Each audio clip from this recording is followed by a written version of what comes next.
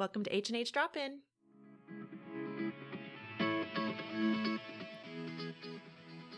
Hey, welcome back to the H&H Hour. I'm Heidi Bolt. I'm one of your hosts. My co-host is my sister, Heather Taves. Hi, Heather. Hello. We have a super fun drop-in for you today. I know. It was kind of a last-minute thing, but I'm so excited about it. We like last minute. We like spontaneity and flexibility. Changing it up. Yeah. Tell us about it, Heather. Well, our family, most of our family, the big Bennett family, is in town this week visiting. Yes. We're missing a couple brothers. Super and sad. A sister, and so we're really sad about that. Yeah. But our brother Than is in town with his family, and so we said, you're coming on, drop in. Okay, so the fun thing about Than is the three of us have always been the big three. Mm-hmm. Like the three older sibs, and so we've done a lot of life together. We've Yes. done a lot of different avenues of life, ministry, all of the things. And we're excited to unpack what we're going to talk about Than with today. I know. So welcome to the show, Than Bennett. Thanks, guys. It's pretty fun to be here. It's the first time I've actually been in studio with you, so that's pretty awesome. Yeah, so we've interviewed you, but it was over the phone. Right. Because you're from the D.C. area. And so welcome to the studio. Thank you. And I think it's especially cool that we have like 37 kids downstairs. Right? So, you know, if you hear something, it's not just my stomach growling. It's our kids downstairs. So I do want to say, though, right after the start, and I know I'm taking over the show here in a minute, but I love this platform, and I love because it's not mainly about the two of you, no offense. But I know we serve a God who is so unique.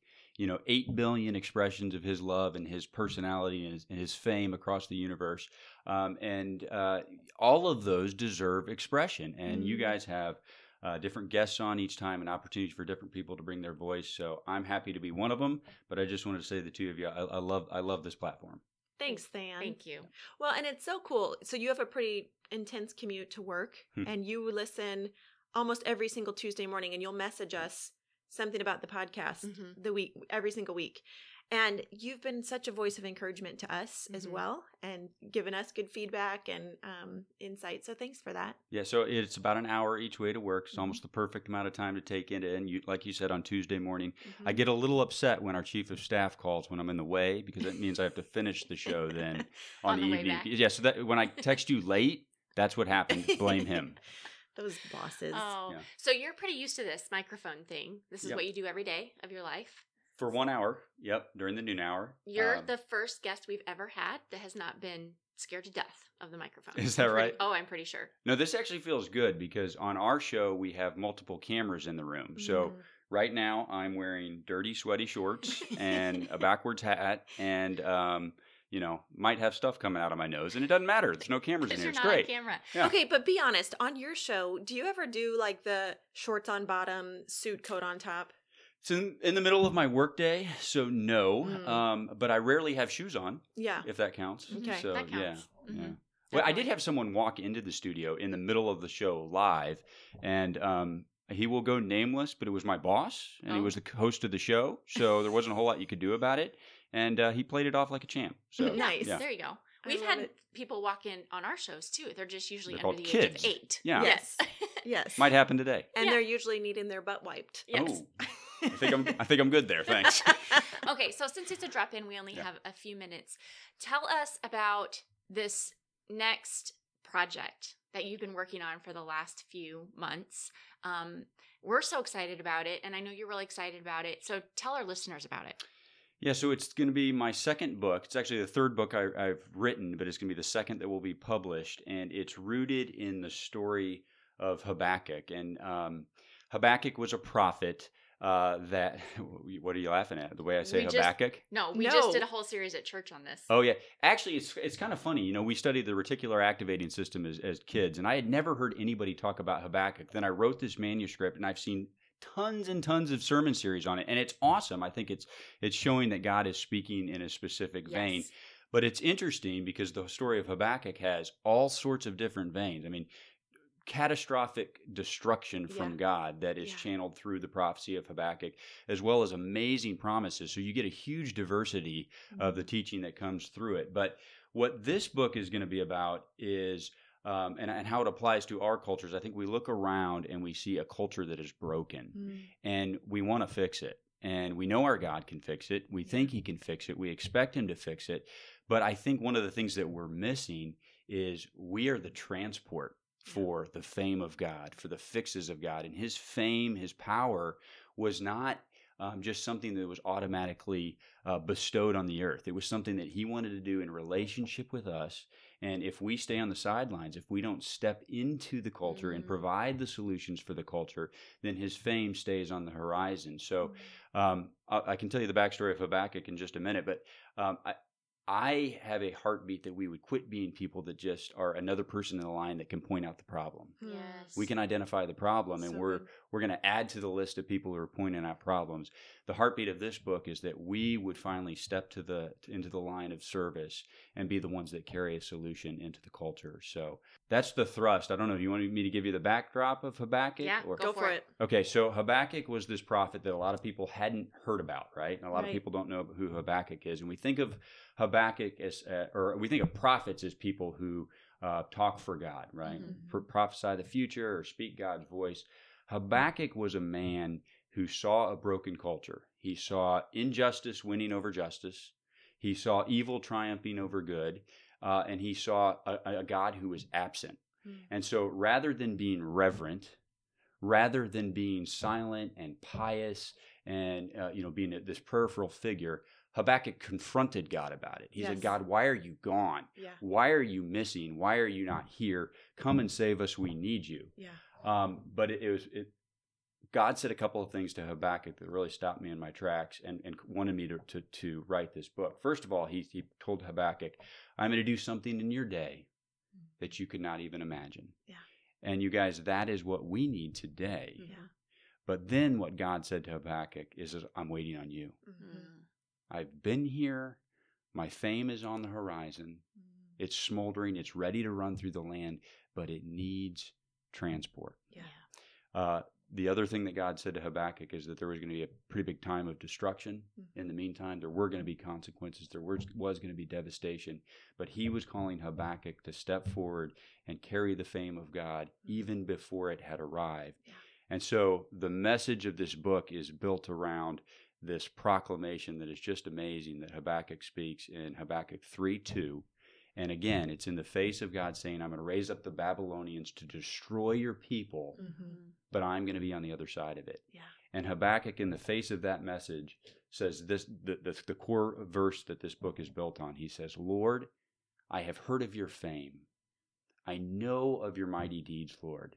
And then he says this: repeat them in our day. Yes. In our time, make them known.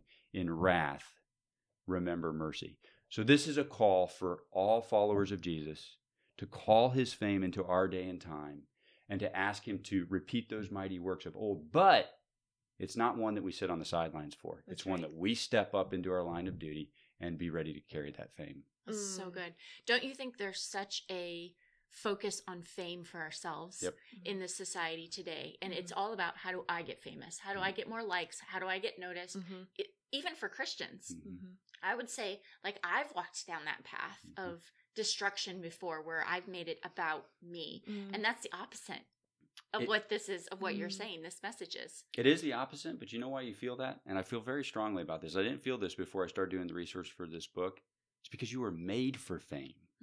You were made to be a vessel for the fame of God. So we all have that desire in our heart, and we're trying to fill it. But the only fame we see around us, the only notoriety that we see that is to be built, is the one that people tell us that we need to acquire unto ourselves. We were meant to be vessels of fame. We were meant to be filled up with fame. It's just not ours. So look, there's two sides to this coin. We've got to unlearn the only fame that we know.